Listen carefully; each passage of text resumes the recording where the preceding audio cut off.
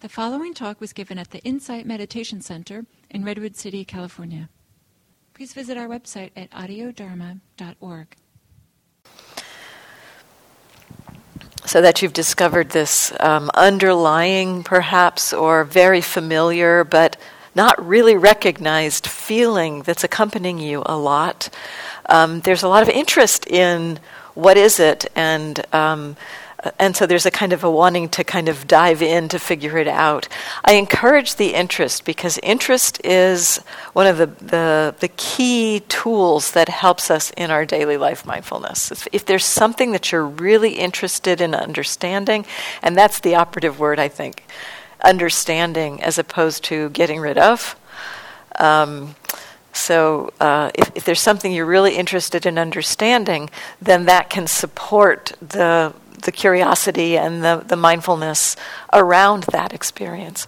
But what I'll encourage is, so often when we see something like that, see something that we're curious about, it's like we take it and it's like, I want to put that under a microscope and I want to pull it apart and figure out all the pieces and what's underneath it and where did it come from and how does it get here, what makes it happen. So we have all of that. That some of that is the curiosity, but some of it is also motivated and often motivated by basically wanting to get rid of it. Wanting it to not be influencing me so much or something. And so that motivation is usually there's some greed or some aversion in the motivation to put it under the microscope.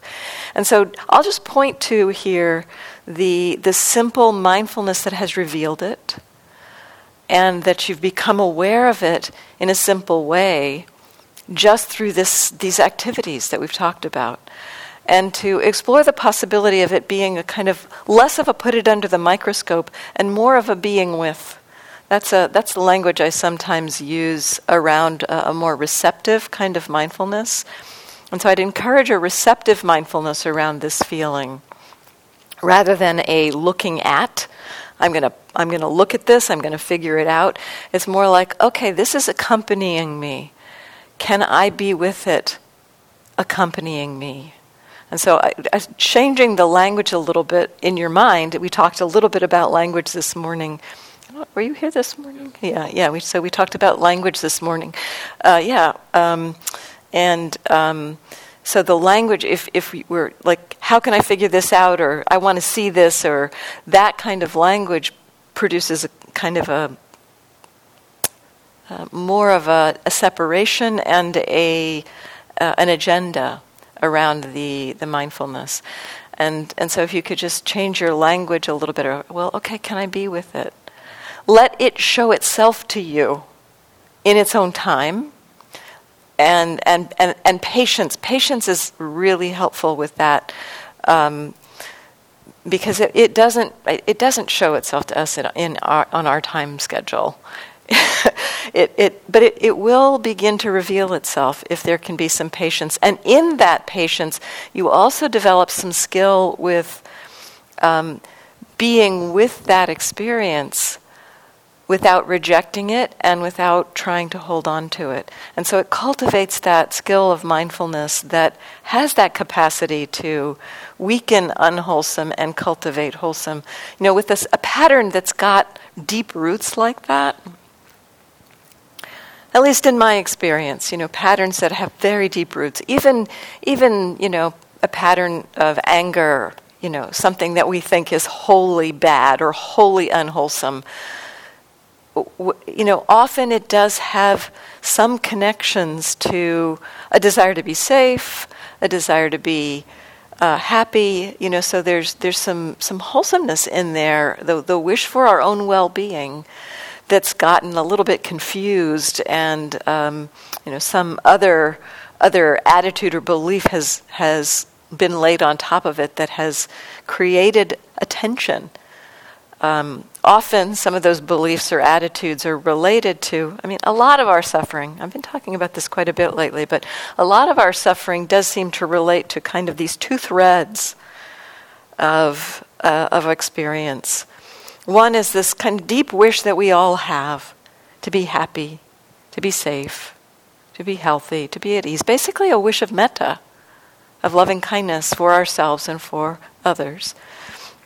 But basically for ourselves, mostly at least I see much of our personal suffering is related to the wish that we be happy, healthy, safe, at ease. And so there's a thread of that wholesomeness in our reactivity.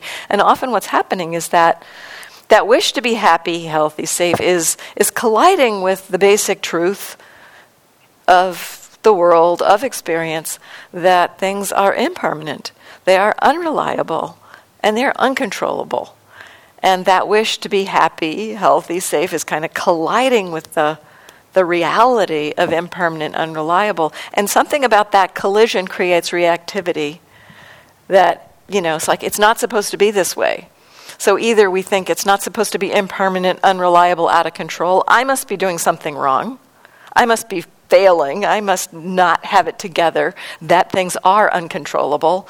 That I can't make things reliable. So we berate ourselves about that. And it's just truth. It's just the truth that things are impermanent, unreliable, out of control. And so, but in the kind of weighing of these two deep things that are colliding, if we recognize, and sometimes we can bludgeon ourselves with the Dharma too. It's like, well, it's impermanent. It's unreliable. I shouldn't want to feel safe, or I shouldn't want that reliability. And so, we denigrate the wish, that deep wish somehow. So either we tell ourselves it's wrong that the world is like this, or we're wrong for wishing ourselves to be happy and healthy and safe. And so what's asked of us actually, notice the collision, see if we can begin to understand how that collision is put together. And what that does for us is it begins to open us both. It's like all of our suffering, anytime we find something, anytime we're aware of something that is a form of suffering, it's going to have threads both to recognizing the truths of impermanent, unreliable, out of control, and also to these deep wishes for our own well-being. So I used to think that when I experienced something like anger, it was like it was a cancer or something. And, it's like the whole thing needed to just be, I needed to figure out how to get the scalpel out and cut it out and throw it away. But then I began to realize that anger is put together from both the truth and these deep wishes. And it's a whole confusing tangle of that. And so it's not really that we want to, and we can't actually throw it all out, because it is related to truth and love, the wisdom and compassion. It's related to that. It's just a confusion around that. And so mindfulness, kind of the patient mindfulness that I was talking about, like the receiving, the willingness to let it show itself to you, that is what will allow it to begin to show these threads, to point out the truth and this deeper wish for our happiness, and also understand how the reactivity can be melted. It's kind of like the confusing tangle, the tangle of our lives. It's not that all the threads need to be cut. It's just that they need to be unwoven, and the stickiness of it all together is the reactivity. And the mindfulness, it's like it's a lubricant. It begins to help the threads to become unwound, and then we're left with both the truth. Yeah, things are impermanent, unreliable, out of control. And yes, this wish for well-being is a deep wish. So that mindfulness begins to stretch our heart to hold both and not reject either side. And so that the willingness to be with something that's been there for so long, let it show itself to you. It's got a lot to show you. And if you're looking for things, if you're trying to figure it out and pull it apart, mostly our looking for things has an agenda. And when we're looking for things, we're looking for something. And mostly what these kind of patterns have to show to us are not things that we can know what we're looking for. Most times that I've seen something kind of be revealed to me with mindfulness, it's nothing that I expected to be revealed. So this is all just a kind of a little pep talk for patience and just a kind of a patient being with, I'm so happy that you've noticed this. See if you can appreciate that part, that it's been revealed. And it's been revealed in a very simple way. You didn't have to, it's like you weren't looking for it. It showed up. And I would like to point to that as being other things about it can show up too with the patience. Yeah.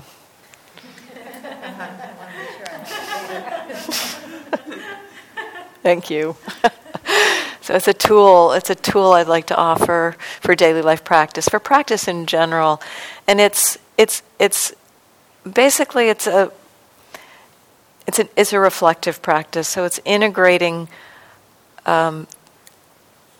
using our conceptual mind with our ability to be with our experience. So it kind of like can help to orient us to, the tool is really broadly applicable. And I'll just describe it briefly. I described it last night very briefly, but I'll describe it briefly here. And then we'll do we'll experiment, we'll explore it with I'll do a guided meditation around something in particular. And then I'll describe a little bit about other ways that this tool can be used. But basically the tool is something like you pick a theme that you want to contemplate. It might be, for instance, we've been contemplating intention this week. So it might be contemplating intention. Or it could be contemplating a choice. Well, actually, I'm telling you now some of the applications. That might be contemplating a choice that you have to make in your life. How can I choose between different, different paths that I might take in my life? Or it might be bringing a kind of a reflective practice to a situation in your life that's particularly sticky. Or it might be reflection on a Dharma theme. How you want to understand a little bit more your relationship to a particular Dharma theme, like, ethics or impermanence or the out-of-control nature of experience. So picking a theme in advance. With some of the themes, you can just come up with a pithy question or something like that to frame the thought. You frame the thought with a particular question or a word. At one point I dropped in the question for myself, what are the benefits? What's the value of ethical conduct? Because I was interested in exploring my relationship to ethics. And so that's just the question I used. The practice is to start with just silence, to start with being in stillness, meditation, let the mind settle with however's most helpful for you. And then after some time, and we'll do it very briefly tonight, after some time, we'll drop in the question. And then the exploration is not to think about the question, but instead to see what bubbles up. It's like what you're doing is dropping in a concept to a mind that's a little more still and seeing, it's like dropping a pebble into a pond that's still, and then you're watching the ripples of that pebble being dropped. And so the question or the thought that you're dropping in is like, you sit back and see, what are the ripples? Some bodily experiences might happen, thoughts might happen, emotions might come up. If thoughts come up, I encourage you to just kind of take note of thoughts. Don't think about them, but just like you might just recognize, oh yeah, that thought happened. And then just keep coming back to the question or coming back to the scenario. Do that for 5 minutes, 7 minutes, something like that. And then I like to, over a period of time, if it's something that I'm interested in exploring over a period of time, I may take some notes and then do it repeated days in a row, 5, 6 days in a row. Just get different little perspectives on that question each day. So it's a broadly useful tool, and it's basically a way of orienting our meditation to a theme, a concept, an idea. So again, this points to, in some ways, the power of words, because if you drop words into meditation, it's going to create something. And so it's acknowledging that power, but it's also being aware of what is created. So it's using the power, the skill that we have of being mindful to be aware of what's created when we drop that theme in to our minds. The thing I'd like to explore now is the use of this tool to offer some support or feedback about something that's challenging in our lives. So just take a minute or a few moments here to reflect on or think about a particularly challenging situation, or maybe not a really challenging one, but something you're interested in exploring, understanding, a situation where there's been some conflict, but something precise, something where you had a situation in your life. So there's an event that happened where there's something that you'd like to understand, something about how you responded in that situation. So maybe some reactivity came up. So just let yourself think about that for a moment and then let it go. So just let it go now. And let's just take a few moments to just breathe. Do a couple of long, slow, deep breaths, kind of connected breath. A breathe in, a full breath in. A full breath out. A full breath in. This kind of connected breathing, very conscious connected breathing, can help to settle the mind kind of quickly at times. Another full breath in and out.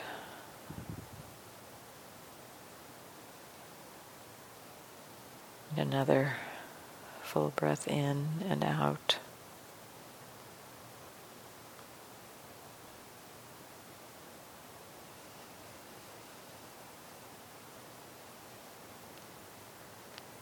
And now let yourself bring to mind that situation that you connected to a few moments ago. And let yourself bring it to mind fully. So recall where you were, what you were doing, any other people you were with, what they were doing, what you were saying, or if there was things being said, just let yourself create the scene in your mind.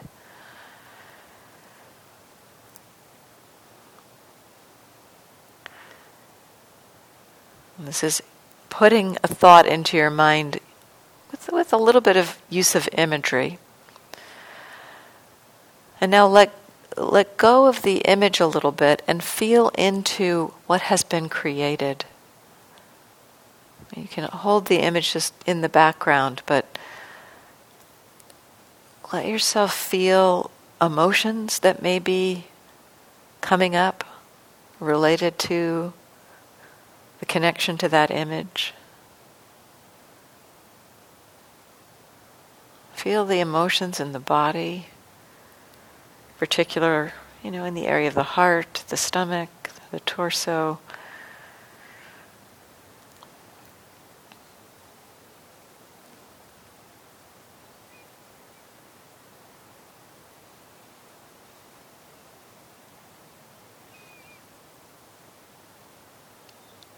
Explore an allowing of whatever that emotion is.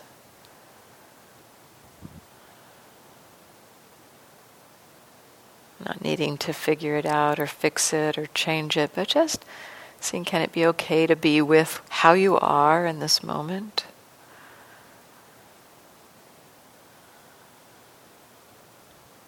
It may be a very clear experience, or it may be something that's not, doesn't have a name. That's okay.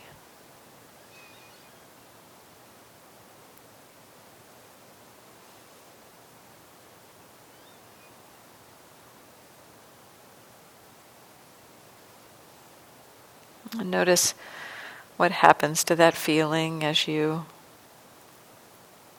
let yourself just hang with it, be with it.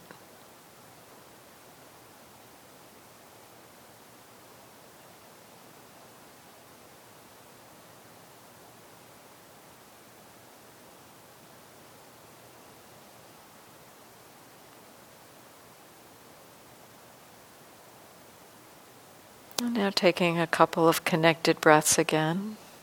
Just let go of the reflection for a moment.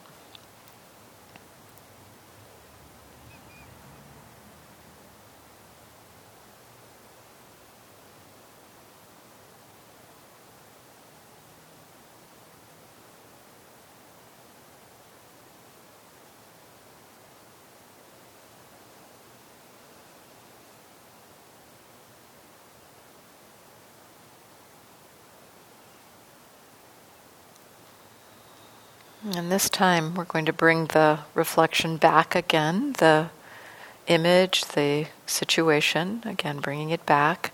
And as you bring it back, let yourself connect to whether there's some intention that would support you in that situation. What Dharma intention might support you in that situation? You don't have to think about it so much, but just drop that question in. What intention would be helpful here in this situation?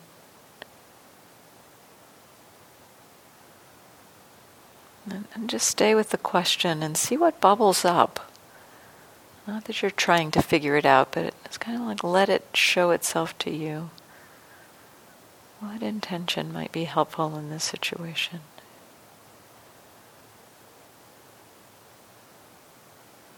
And how does it feel, if there is an intention that bubbles up, how does it feel to connect to that intention as it relates to this situation?